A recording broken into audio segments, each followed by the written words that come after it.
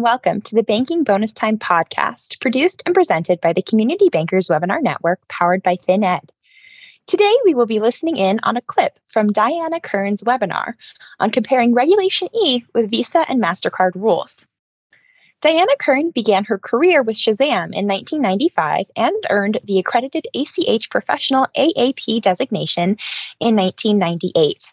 Her broad experience helps her comprehend a financial institution's inner workings, apply her vast knowledge of the payments industry, and train payment participants on products and services related to the card payment system, the ACH network, and EFT compliance. Diana helps clients navigate the ever-changing world of EFT services by providing a detail-oriented focus when explaining individual concepts and specifics. As a speaker, audiences welcome Diana's insights on payments trends and emerging payments. A self-described payments nerd, Diana's enthusiasm for all things payments results in high-energy presentations. So with that, I will let our listeners take a listen to Diana Kern's webinar clip. We're going to start by talking about definition, scope, and enforcement. And I think scope is pretty straightforward. Talking about the reg itself, and the consumer protections is a phrase I already used in a couple of sentences in the introduction. We're going to break the regulation down into a couple of parts, and really there are two subsections of the reg itself. And by the way, there is a handout. It's one of your supplements. It's actually supplement number 3, it looks like, as they named it at the Community Bankers Webinar Network. Supplement number 3 has a bunch of websites.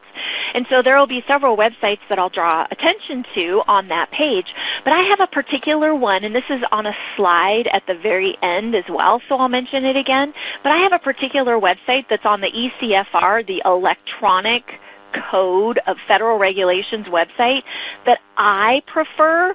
And in a one-on-one, if you have questions about using that website, why I like it, I'm happy to show you why it is so helpful to me. And it's really the search feature, the fact that it's all on one web page and I can use my browser search tools to find the language that I'm looking for.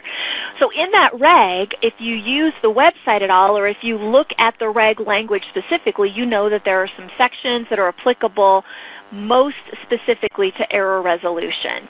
So that is subsection 11, which is the error resolution procedures, and subsection 6, which is the consumer's limit of liability. And so we're going to focus on those separately. That is my biggest piece of advice that I will give you today, is don't try to lump the entire dispute process into one kind of mishmash, hodgepodge of stuff in your brain. Think about each rule and each section of the reg separately.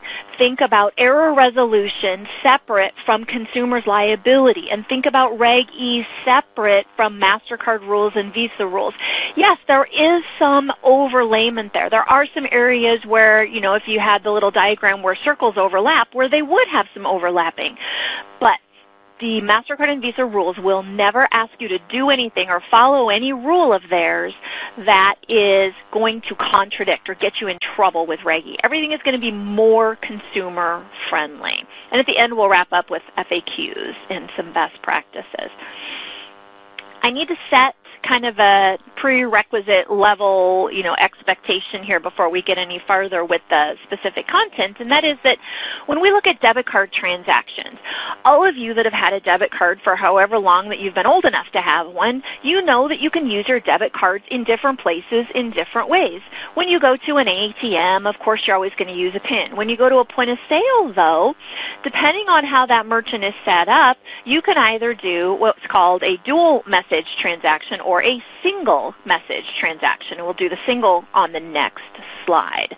Dual message transactions are the ones that all of you probably for years have been calling signature-based or credit transactions. And I'm here to tell you today that you should change your terminology to calling them dual message. Well, why are they called dual, as in two message?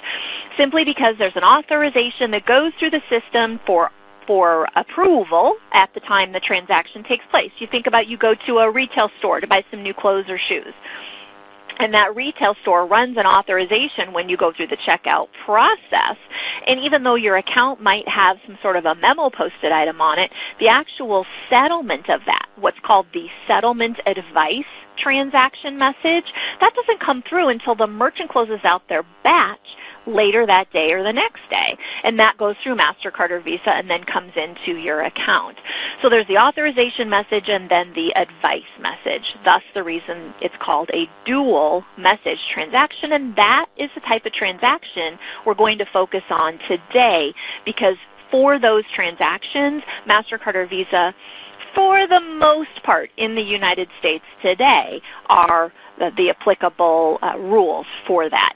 If you go to an ATM and you look at the merchant and or acquiring information, the location of that terminal, you can tell in your transaction data that you get through your processor what network that transaction was acquired through. So if your cards and your terminals are all through a non-MasterCard or Visa network, then those transactions aren't governed by that brand. So the brands that we're talking about today, MasterCard and Visa, only govern transactions that go through their network. And that's what we're focusing on, the dual message transactions. It might surprise you to know that a dual message transaction may contain a PIN.